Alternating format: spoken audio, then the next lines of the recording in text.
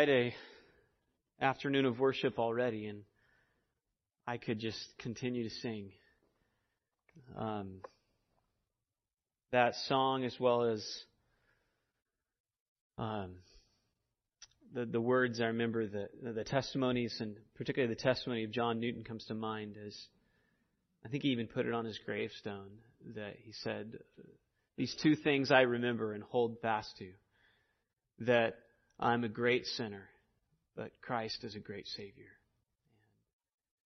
I pray that our fellowship and spirit of worship will continue even as we look at the Word of God. So if you would, please turn in your Bibles to 1 Corinthians chapter 5, verses 9 through 13.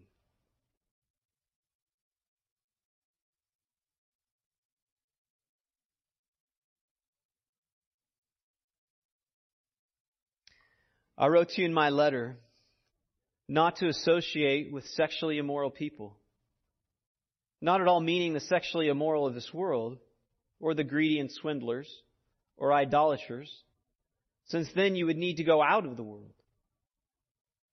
But now I'm writing to you not to associate with anyone who bears the name of brother, if he's guilty of sexual immorality or greed, or is an idolater, a reviler, drunkard, or swindler, not even to eat with such a one. For what have I to do with judging outsiders? Is it not those inside the church whom you are to judge? God judges those outside. Purge the evil person from among you.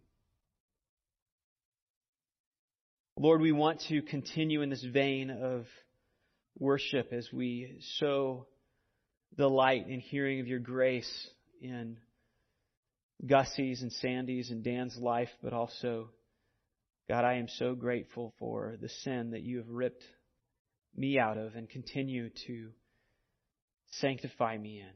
And I pray that your word this afternoon would have a sanctifying and purifying influence, that we would see with greater clarity the horrendous consequences of sin, and that we would also see the amazing and indescribable love and mercy and grace that we have through Jesus Christ, our only Savior.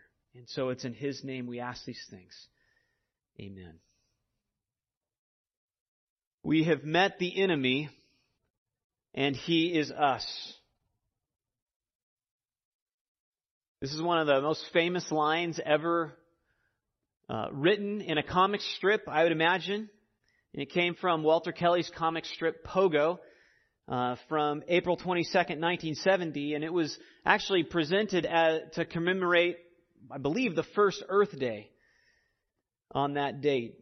And Pogo's quip was a pun based on a famous quotation by Oliver Hazard Perry, the famous Navy Commodore, who in 1812 defeated a British naval squadron and said, "We have met the enemy and they are ours."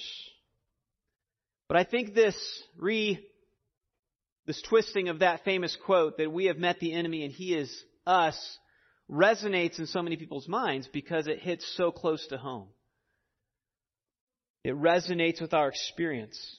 Now, as Christians, we wouldn't precisely say that we are the enemy, but rather that the enemy is sin dwelling in us. As Paul expressed in Romans 7:19, he said, "For the good that I want to do, I don't want.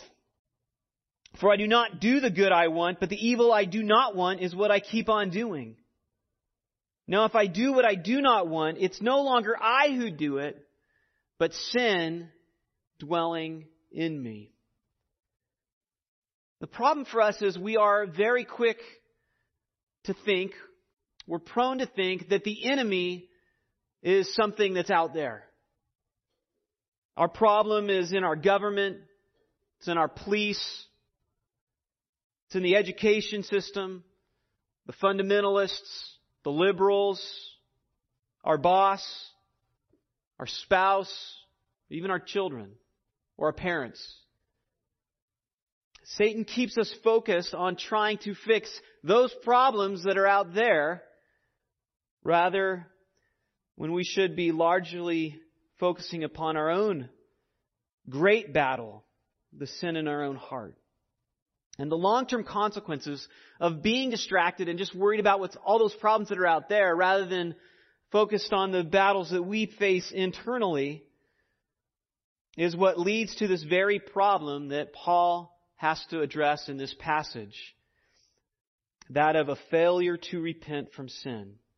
And Paul's exhortation in this passage really can be boiled down to 4 points. 1, you can't avoid unrepentant unbelievers. However, point 2, you need to avoid unrepentant believers. And you need to judge the professions of believers. And then you need to expel any unrepentant believers among you. So let's look at the first point he makes. You can't avoid unrepentant unbelievers. He says in verse 9, I wrote to you in my letter not to associate with sexually immoral people. Not at all meaning the sexually immoral of this world, or the greedy, or the swindlers, or idolaters, since then you would need to go out of the world. Now, based upon this comment that he makes in verse 9, there was obviously some confusion about what he had previously written to the Corinthians. Paul had told them not to associate with sexually immoral people. And some interpreted to mean, well, that means I can't associate with any sexually immoral person anywhere in Corinth. Which, given the social context of Corinth, would have been really impossible. Because that was what Corinth was known by, was particularly its sexual immorality. And moreover, this is not in line with what the disciples learned from Christ, who was particularly known for his willingness to associate primarily with sexually immoral people. As Mark chapter 2 states, and the scribes of the Pharisees, when they saw that he was eating with sinners and tax collectors, said to his disciples, why does he eat with tax collectors and sinners? And when Jesus heard it, he said to them, those who are well have no need of a physician, but those who are sick. I came not to call the righteous, but sinners. And in fact, it was in response to this accusation against Christ that he presented probably his 3 most famous parables. That of the lost sheep, the lost coin, and the prodigal son. So if we're to follow Christ, we have to be willing to associate with unbelievers. Sexually immoral unbelievers, idolaters. We have to be willing to associate with them. Moreover, the only way that believers can avoid sexually immoral people in this world would be for them to physically leave the world, which is what Paul says. So he clarifies here that he was not exhorting them to avoid sexually immoral people in general, but in particular, those who profess to follow Christ and wouldn't repent from that sexual immorality. And then this brings us to the second point where he says, you need to avoid unrepentant believers. That's what he's talking about. As he says in verse 11, but now I'm writing to you not to associate with anyone who bears the name of brother if he's guilty of sexual immorality. But notice he doesn't stop there. Or greed. Or as an idolater, a reviler, a drunkard, or swindler. Not even to eat with such a one. Now, every Christian struggles with sin. We need to just make that clear lest we miss Paul's point. 1 John 1:8 says, if we say we have no sin, we deceive ourselves, and the truth is not in us. So Paul's not saying, don't associate with Christians who sin, because that would be impossible as well. What he's talking about is those people who claim to follow Christ, and yet they will not repent when confronted by their sin. When that sin is pointed out to them, when they're shown in the Word of God, what you're doing is wrong. You are rebelling against your Creator. And they say, either no, I'm not, or I'm not going to change anyway, or they come up with some excuse. When they're unwilling to repent, we should not even eat with such a one. So what Paul is describing in this passage is what is typically known as the final step of church discipline. when an unrepentant believer is asked to leave the church. However, I don't think church discipline is the best term to describe what's going on here. Because discipline is not really the intent. The intent is to clarify that based upon the believer's willful choice of refusing to repent from sin, he or she, by their actions, is declaring that they are not a believer. What the church is doing is simply clarifying that they aren't a believer because by their actions they're saying, I am choosing not to follow Christ any longer. And if a person chooses to do that, they have no reason to believe that they're saved. They are rejecting Christ by that very action. Because repentance is fundamental to being a Christian. Which is why when the gospel is proclaimed by the apostles, they proclaim repent and believe. Right? Both of those. As James says, faith without works is worthless. Repentance is foundational to being a Christian. John the Baptist said in the very beginning of his ministry, repent, for the kingdom of heaven is at hand, and therefore bear fruit in keeping with repentance. Paul described his apostolic ministry to the Ephesians when he said that his job was to testify both to Jews and Greeks of repentance toward faith in God. His job was a proclamation of repentance. Consider what the author of Hebrews says in Hebrews 6. He says, therefore, let us leave this elementary doctrine of Christ and go on to maturity, not laying again a foundation of repentance from dead works and faith toward God, and of instruction about washing, the laying on of hands, the resurrection of the dead, and eternal judgment. His point there is, that's like basic stuff. Let's not keep going back to the fact that Christians repent from their sin. Let's move on from that and develop our understanding. Genuine faith is characterized by genuine repentance. So how do you know if your repentance is genuine? How do you know if another person's repentance is genuine?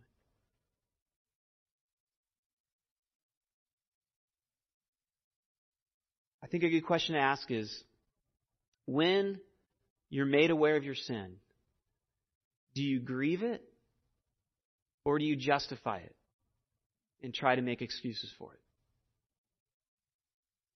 Paul describes genuine repentance in 2 Corinthians 7, 10 and 11. And actually, I'd like you to turn there in your Bibles. I believe I have it on the screen as well. But a very important passage that should characterize really any believer who's caught up in sin. Paul describes the repentance of the Corinthians in this way. He says, for godly grief produces a repentance that leads to salvation without regret, whereas worldly grief produces death. For see what earnestness this godly grief has produced in you. But also what eagerness to clear yourselves, what indignation, what fear, what longing, what zeal, what punishment. At every point you proved yourself innocent of the matter. That is, when they realized what they had done, they did everything they could to try and make it right. And it was godly grief that produced this response in them. I think another great illustration of genuine repentance is that which is actually found in the parable Jesus told of the Pharisee and the tax collector when they go before the Lord and confess their sins in Luke 18, verses 9 through 15. Jesus says, he told this parable to some who trusted in themselves that they were righteous and treated others with contempt. Jesus says, 2 men went up into the temple to pray. One a Pharisee and the other a tax collector. The Pharisee, standing by himself, prayed this way, God, I thank you that I'm not like other men, extortioners, unjust, adulterers, or even like this tax collector. I fast twice a week. I give tithes of all that I get. But the tax collector, standing far off, would not even lift up his eyes to heaven, but beat his breast, saying, God, be merciful to me, a sinner. Now note what he says in verse 14. I tell you, this man went down to his house justified rather than the other. For everyone who exalts himself will be humbled, but the one who humbles himself will be exalted. He demonstrated it by his grief of his sin before the Lord. God, be merciful to me, a sinner. The Greek word for repentance is the word metanoia. It's a combination of two words, meta, which means after, and noia, which is from the Greek word naos, which means after mind, or a different mindset than what you had before. Your thinking's changed is what it conveys. So repentance incorporates both thinking and action. One recognizes when they repent the evil of what their action is, which is why they choose not to do it again. They're so disgusted by what they've done, they don't want to have anything to do with it. That's repentance. It's not just saying, oh yeah, I shouldn't have done that. Okay. It's you think differently about the sin. What was once enticing and appealing to you, you now look at as gross. But even Christians need to do that, right? How often do we get caught up in some sin? We get duped. We justify an action. We sin. But after we sin, there should be a response of disgust, of grief, of, I can't believe I did that. What I did was wrong. And a zeal to not do it again. They recognize the sin as evil and desire change and therefore take action and flee it. And believers will continue to sin. We will continue to sin. And in fact, we may commit that sin multiple times, maybe thousands of times, again and again, but a genuine believer will always desire to repent from it. They will respond with shame and grief over it. Now that grief might not be extreme. They might not rip their clothes and dump ashes on their head and wear sackcloth and beat their chest. They might not. But there should be a sense of that is wrong. I never want to do that again. There should be some remorse. And it might even be expressed as anger at yourself. But note that the grief that they have is not over being caught, and it's not just over the consequences. It's a grief of recognizing the evil of what they had done. It's a grief over the evil. It's a grief over the sin. It's a grief over what that is in the eyes of God. See, unbelievers will grieve consequences. They'll grieve getting caught. But only a believer, and that's really what identifies a believer. A believer is grieved by dishonoring their God. So believers who fail to repent from their sin should not be associated with. Paul says that very clearly in verse 11. But now I'm writing to you not to associate with anyone who bears the name of brother. Notice he doesn't say who's a Christian. He says who calls himself a Christian. If he's guilty of sexual immorality or greed, or an idolater, or a reviler, a drunkard, or a swindler, not even to eat with such a one.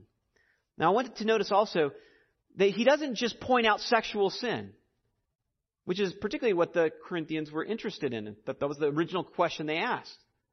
Paul doesn't stop there. Because his point is that any kind of sin that a believer refuses to repent from should lead from his removal from the body. Any kind of sin. That's the point of the list. You mentioned sexual immorality. And again, that refers to any sexual activity outside of marriage. Any sexual activity outside of marriage. Idolatry. It refers to the worship of idols. It's interesting, in Colossians 3:5, Paul uses this very same word to describe covetousness.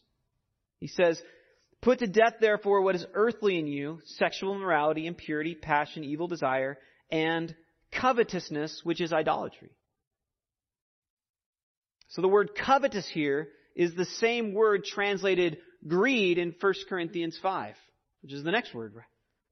Paul tells us not to associate with anyone who is guilty of greed or covetousness. Now notice, greed is a heart issue. Covetousness is a heart issue. It's not just some objective sin. But it will manifest itself outwardly in things like discontentment. Quite simply, covetousness is just this desire to have more, this discontentment.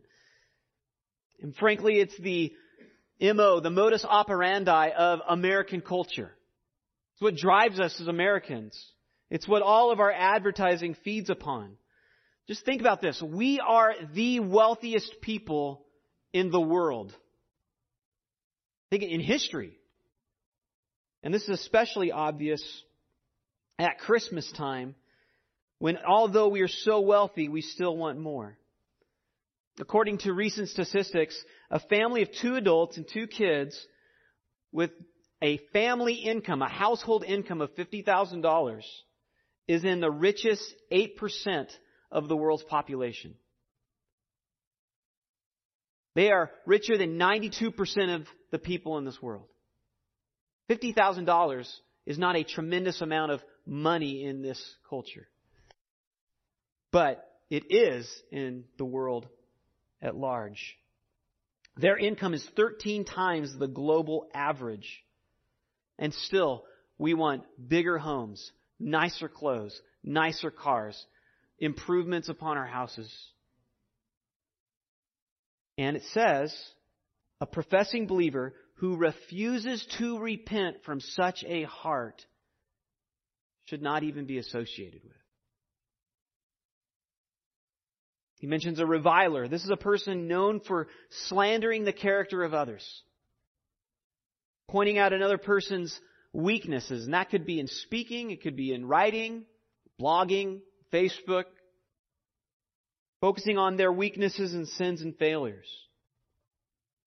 So is anyone here, you don't have to raise your hand, but have you spoken in a dishonoring way about your boss or your spouse, a neighbor, a church member, a coworker? Now, if there was, it wouldn't surprise me at all. But the question we need to ask ourselves is, when that happened, were you grieved by it? Were you grieved by the fact that you sinned in that way? That's the issue. Do you want to? Will you repent from it? A Christian's going to sin, but are you grieved, or you just simply try to defend your sin and try to justify it? A drunkard. This, of course, refers to just a person who gets drunk. We might call them an alcoholic today. Also a swindler. It's basically the word for a robber. A person who takes something that's not theirs. So this would include physical property. It could also include intellectual property. Petty crime. Taking office supplies. He says, not even to eat with such a one. Paul tells that a Christian who is guilty, that a so-called believer who's guilty of any of these sins, but will not repent from it, should not be associated with. Not even be eaten with. Now the obvious question that comes up at that point is, well, isn't that being judgmental? I mean, just a chapter previous, Paul said, don't judge one another. Or something to that effect. He says in verse 5, in the previous chapter, therefore, do not pronounce judgment before the time, before the Lord comes, who will bring to light the things now hidden in darkness and will disclose the purpose of the heart. Then each one will receive his commendation from God. So should we judge or shouldn't we judge? Well, Paul anticipates this question, which is why he says what he does in verse 12. And his point here is, you can judge a believer's profession, but God is the one who judges unbelievers. So verse 12. For what have I to do with judging outsiders? Is it not those inside the church whom you are to judge? God judges those outside. So what Paul is saying is, we can judge. What particularly we're judging is the testimony of that believer. And that's not hard to do. Quite simply, it's, will that professing believer repent from sin? If they won't, it's an easy judgment to make. So what Paul was prohibiting in the previous section was the judging of the faithfulness of a Christian. See, such pride assumes that we have the ability that we can accurately assess how good or how effective another Christian is. Paul notes that he doesn't even have the capability to test his own heart, let alone the heart of another person.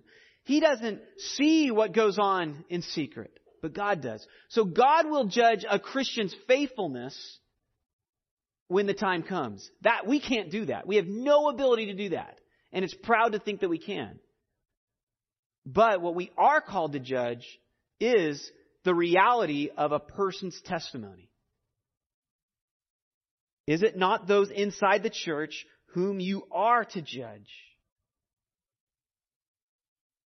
What Paul is speaking here, again, is judging external behavior, which of course we should do. We can and should call sinful behavior sin. That's what he's saying. If you see sinful behavior, call it sin. And if that person calls himself a believer, charge that person to repent. We can judge the profession of faith. We can't judge faithfulness, but we can judge a profession of faith. And does this person's life correspond to their profession of faith? Do they repent from their sin? They claim to follow Christ. So are they doing it? We know a tree by its fruits. As Jesus said, beware of false prophets who come to you in sheep's clothing, but inwardly are ravenous wolves. You will recognize them by their fruits. Are grapes gathered from thorn bushes or figs from thistles? So every tree bears good fruit, but the diseased tree bears bad fruit. A healthy tree cannot bear bad fruit. Jesus is making a point, and it should be obvious. A healthy tree cannot bear bad fruit, nor can a diseased tree bear good fruit. Every tree that does not bear good fruit is cut down and thrown into the fire. Thus, you will recognize them by their fruits.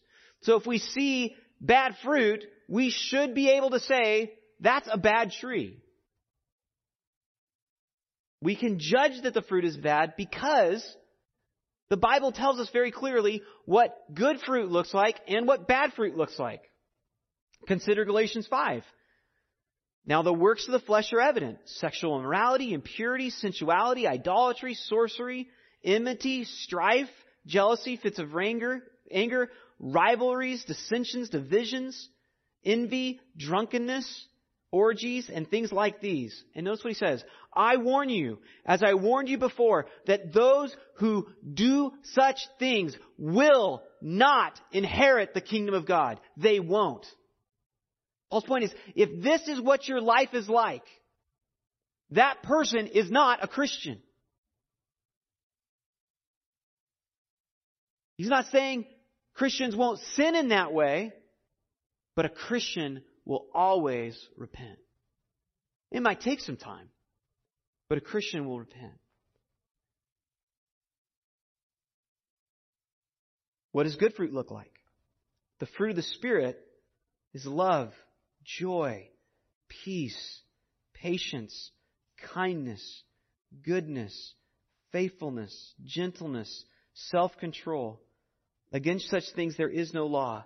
And those who belong to Christ Jesus have crucified the flesh with its passions and desires. Paul could not be any more clear. His point is, Christians repent from sin. And if your life is characterized by unrepentant sin, you need to test yourself to see whether you're in the faith. And we need to test one another. We need to call one another to account. That's what Paul is doing here. Because the Corinthians weren't doing that with this brother in Corinth. And Paul's saying, you have to. I can make this judgment even though I'm in another city writing to you. You guys should have done this a long time ago. And ultimately speaking, again, recognize, Christians, we are not the ones ultimately making this judgment. It's the Word of God. All the Christian is doing is saying, the Word of God says this is wrong. Not me. I'm not just making it.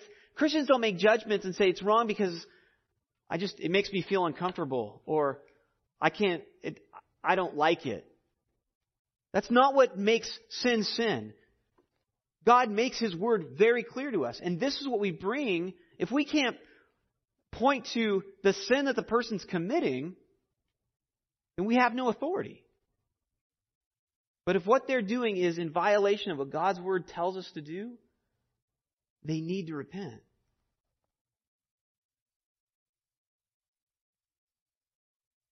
The judgment that we make is simply, brother, you say that you're a believer, but you are not living like one. You are denying Christ by your actions. As Paul notes in verse 13, God judges those outside. So we're to judge the behavior of Christians and challenge them to live according to His Word. And the reason we do that don't do that with unbelievers is because unbelievers don't claim to follow God's Word. Unbelievers are doing exactly what we expect them to do. So if they haven't had their heart changed, we should not expect anything different. Of course this is what they're going to do. So what good would it do to tell an unbeliever that what you're doing is wrong? Or that they should change? In fact, if you think about it, that may be one of the worst things that you could do to them. I mean, it's okay to say what they're doing is wrong. That's not wrong. But for them to think that if they just clean up their life, that therefore they're saved. That fruit of their life should help them recognize the reality that the wrath of God is upon them. And they need to be saved from His wrath.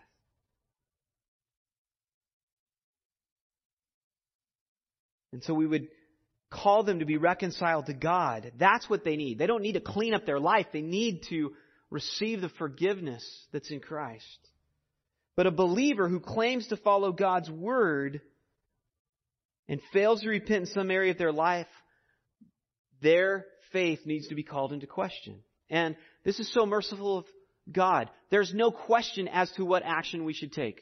Brothers and sisters, see it clearly. Because it's hard to not associate with a professing believer. I have great scars in my life from people who would not repent from their sin. And therefore, because I couldn't support them in what they were doing, association was broken off. That's not easy to do. That's not our... We want fellowship. We want to be integrated. We don't want rifts. And so God mercifully tells us exactly what we need to do. His Word tells us. So the church that won't do this is the church that's unrepentant. The Christian who won't hold other Christians to account with what God says is an unrepentant Christian as well. So brothers and sisters, we have to do this, or we're the unrepentant ones. Paul makes it clear, verse 13, purge the evil person from among you. Now, the ESV's translation, I think, is a bit strong, because it brings to mind something like the communist purges of the last century. But the word that Paul uses simply means to remove. So the idea that's being conveyed is not condemnation upon the sinner. That's not what's going on here. He's rather doing two things: maintaining the health of the church so that in hope the unrepentant brother would realize how he's actually behaving. One of the greatest problems in the church today, particularly in America, is so many people are living in unrepentant sin and confident that they're saved. What the church needs to do is saying, you have no reason for such confidence. Based upon what the Bible says, not how I feel, but what the Bible says. So the church is not really disciplining as much as it's clarifying or invalidating this person's profession of faith. So discipline is happening, don't get me wrong. It's just not happening by the church. So the church isn't disciplining like a parent would discipline their child, but discipline is happening. It's happening by God. Jesus says in Revelation 19, those whom I love, I reprove and discipline. So be zealous and repent. Hebrews 12:5-6. The author writes, "Have you not forgotten the exhortation that's addresses to you as sons? My son, don't regard lightly the discipline of the Lord, nor be weary when reproved by Him. For the Lord disciplines the one He loves and chastises every son whom He receives." The Lord will discipline His children. And so when that person has to be removed from the body, they shouldn't be concerned about what everybody else in the church thinks. Their primary concern should be, what is God going to do with my unrepentant sin? I received my teaching position at my previous school just after the previous headmaster was caught in an adulterous affair with actually the development director of the same school.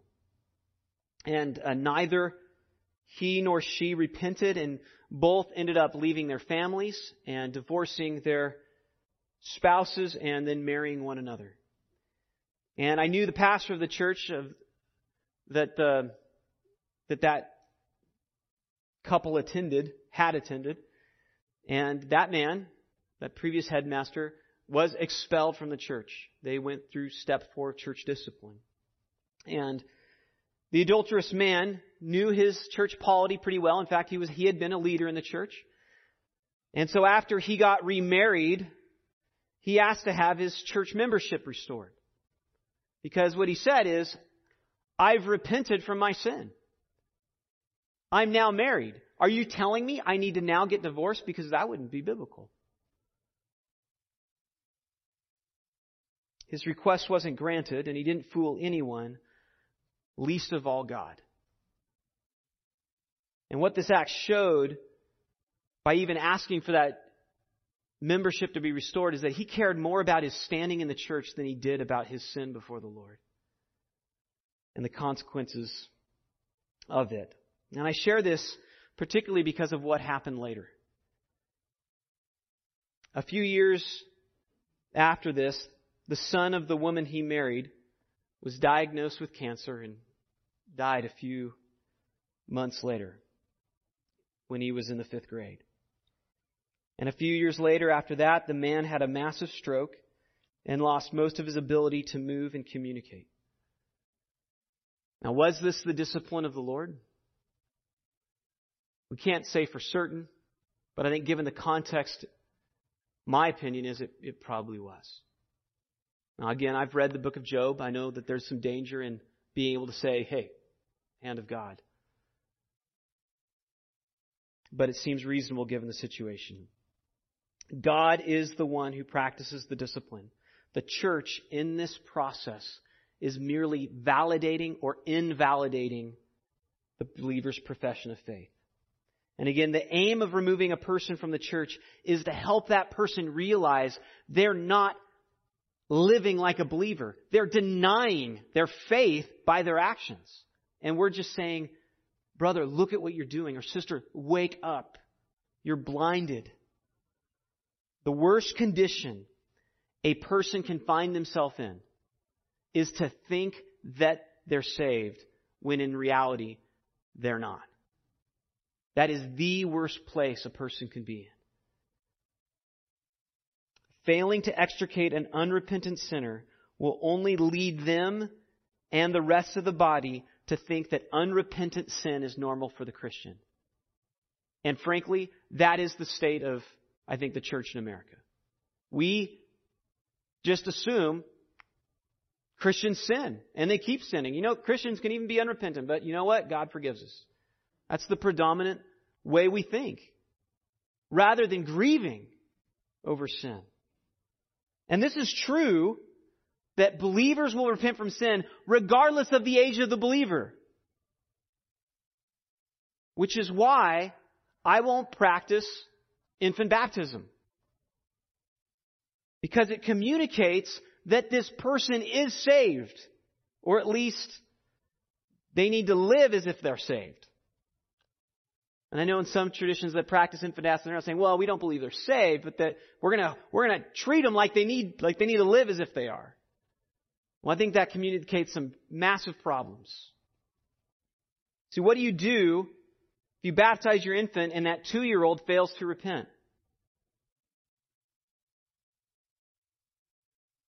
Obedience to this passage would demand that you no longer allow them to participate in church, which would be pretty unfair.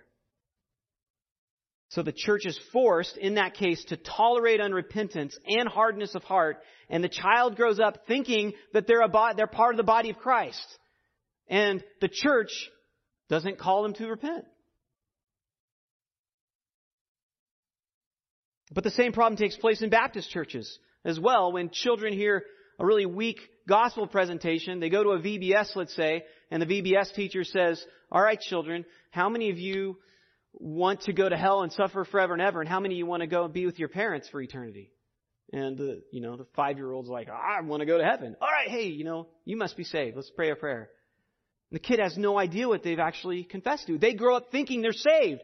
They have no idea that what they're committing to is to die to themselves and no longer live for themselves but for Christ. And to see His kingdom grow and get established. Instead, they're just thinking, hey, I've now just avoided all the punishment that I deserve for my sin. Without any clarity that their life needs to change.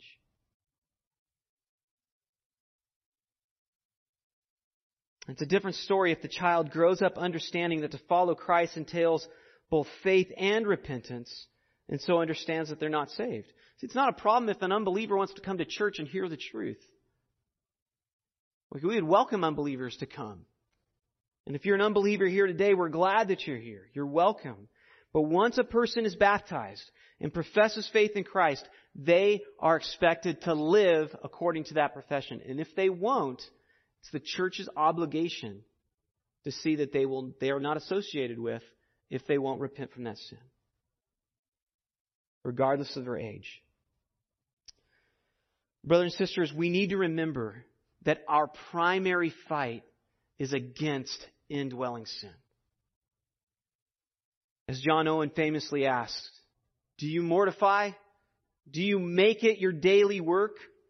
Be always at it while you live. Cease not a day from this work. Be killing sin, or sin will be killing you. See, even though we continue to struggle with sin, and we will continue to struggle with sin till the day that we are dead, we need to keep putting it to death. And we need to help one another. Guys, we're going to struggle with sin, and we need to care for one another as we struggle in sin, as we get caught up in sin. That's why Paul tells the Galatians, brothers, if any of you is caught up in a trespass, restore such a one in a spirit of gentleness. He's not saying immediately remove them from the body, but appeal to them gently. Why do you do it gently? Because Christians sin, and when a Christian sins, they're not thinking like a Christian. I like to use the illustration. It's like you're told by your doctors, we have children, and most of my family, I'll just say, sleepwalks, given the opportunity. And doctors say if a person's sleepwalking, you don't want to just shake them, because that could be traumatic. Well, a Christian who gets caught up in sin, what they're doing, it's not right, but they know it's not right. What you need is gently help them to see that, brother, what you're doing is wrong. Now, if their reaction is, well, I don't care, I'm going to do it, and they start to justify it, totally different situation. That's when you follow what Jesus told His apostles in Matthew 18. You bring another brother or sister. They confront. If that doesn't happen, you bring it to the elders. And if they still won't repent, then you bring it to the church. But we need to keep helping one another gently, helping one another fight. And the great hope that we have is, as even Dan reminded us, He who began a good work in you will complete it. This is not a fight that we're left to fight on our own. This is not a fight that we just got to pull ourselves up by our own bootstraps and kill sin.